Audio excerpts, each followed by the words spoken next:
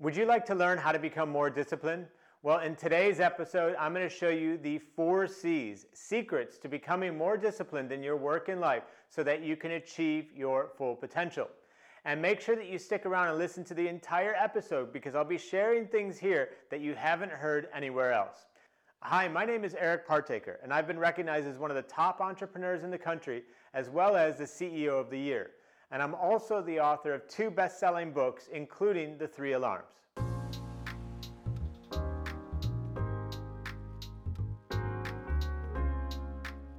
So the first way that we need to become more disciplined is all around clarity.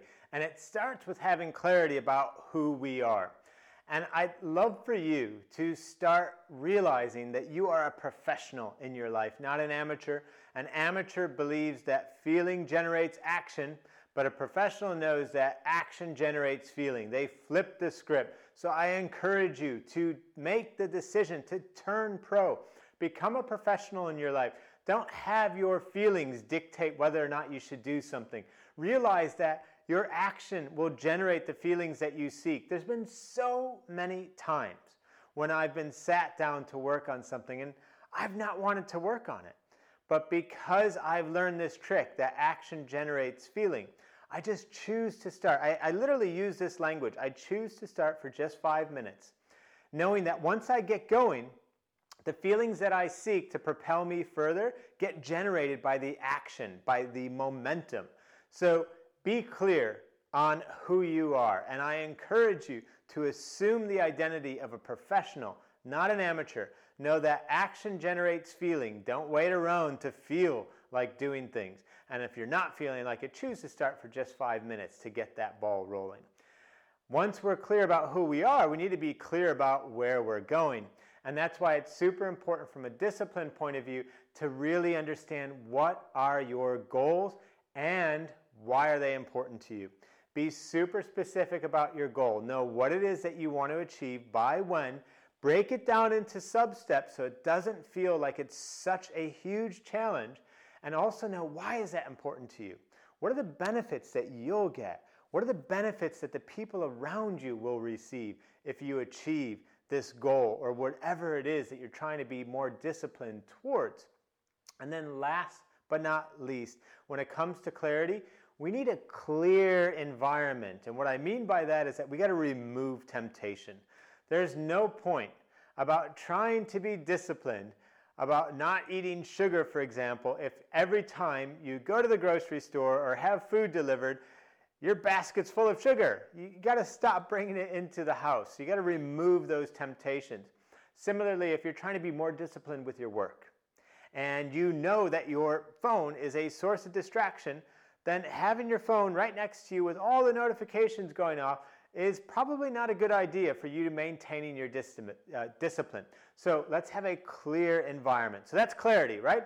So make sure you're clear about who you are. Be a professional, not an amateur. Action generates feeling, not the other way around. Be clear about where you're going, your goal and the why, and also make sure we have a clear environment.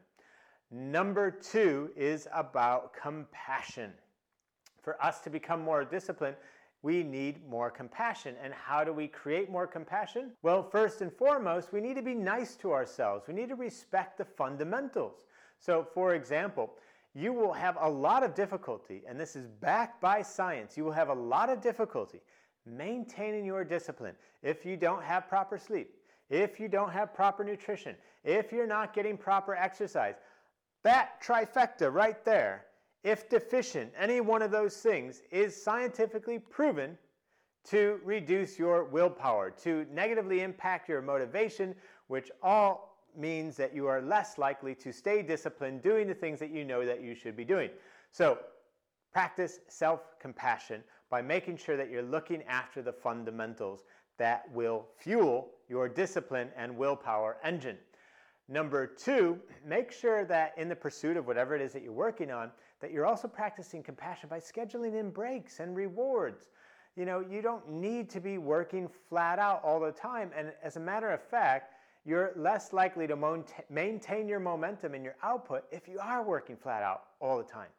It's much better, for example, in a period of an hour, if you work for 50 minutes and then take a 10-minute break. and then another 50 minutes, and then another 10-minute break. And even if you did that for 3 hours, and you feel like, oh no, I've lost 30 minutes, 10 minutes each hour to a break, studies show that you will actually outperform the person who is working for 3 straight hours, because the breaks actually optimize and fuel your productivity. They make it easier to stay disciplined. And then give yourself a reward. If you hit a certain milestone on the way to achieving a goal, then celebrate. That could be a night out, it could be a dinner, it could be a gift for yourself, but making sure you're baking in rewards into the path of your achievement, because it will make staying disciplined all that much easier. And then last but not least, to practice compassion, play the rebound game. And what I mean is that you will fall down. One of my favorite proverbs is Japanese proverb, fall down 7 times, stand up 8.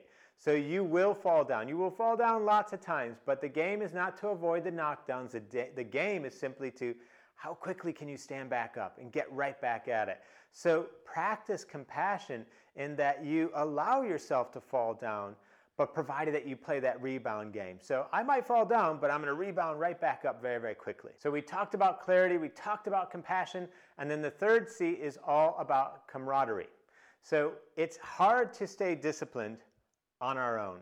And there's multiple ways in which we can invite others into the picture, enlist their support, which will make staying disciplined so much easier. And the first thing that you can do is make sure you're not working on whatever you're working on alone. Like if you can share the responsibility, if you can bring in another team member to support you or work alongside of you, then we are social beings. As human beings, we love to work and interact with others. And so capitalize on that, because that will allow you to stay more disciplined. So to the degree that you can work on something with someone else, by all means, if you can do that, give it a shot, try that. Now, that isn't always the case though. But there's another thing that we can be doing, especially when that's not the case, to increase more discipline in the area of camaraderie, and that's to have an accountability partner. Now, an accountability partner is simply somebody who you interact with, say, on a weekly basis, and you're going to report progress to each other on the commitments that you made the prior week, and report to each other how you're doing. How are you doing against what you said you were going to do? And you need to pick somebody that you feel that you'll be accountable towards. Don't pick somebody who is not going to give you a hard time, for example, if you don't uphold your end of the bargain or the commitments that you've made. Last but not least, if you want to create some camaraderie around whatever it is you're trying to stay disciplined towards, think about joining a group of like-minded people who are also pursuing that same ambition or in the same realm or area. And it's so easy to find groups. If you literally, whatever it is that you're working on, and if you type, group, or if you go on to Facebook, for example, you will find lots of groups around common missions and themes, and getting networked into a group that's in the same pursuit that you are in will help you stay more disciplined. So we talked about clarity, we talked about compassion, we talked about camaraderie, and the last C to help you stay more disciplined is consequences. We need consequences in order to maintain our discipline for the things that are important to us. And one of the first things that I like to cover with my coaching clients when it comes to consequences is highlighting the pain of discipline versus the pain of regret. If we want to stay disciplined towards something, then that means that that thing, whatever it is that we're trying to pursue, is of value to us. Now, it requires a payment. The payment is discipline. Nothing comes for free. So we have to make that payment.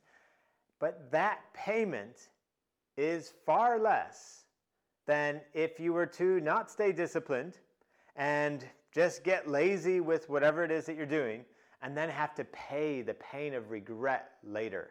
So the pain of discipline now is always less than the pain of regret later. So think about this in terms of consequences. Think about this to help you stay disciplined.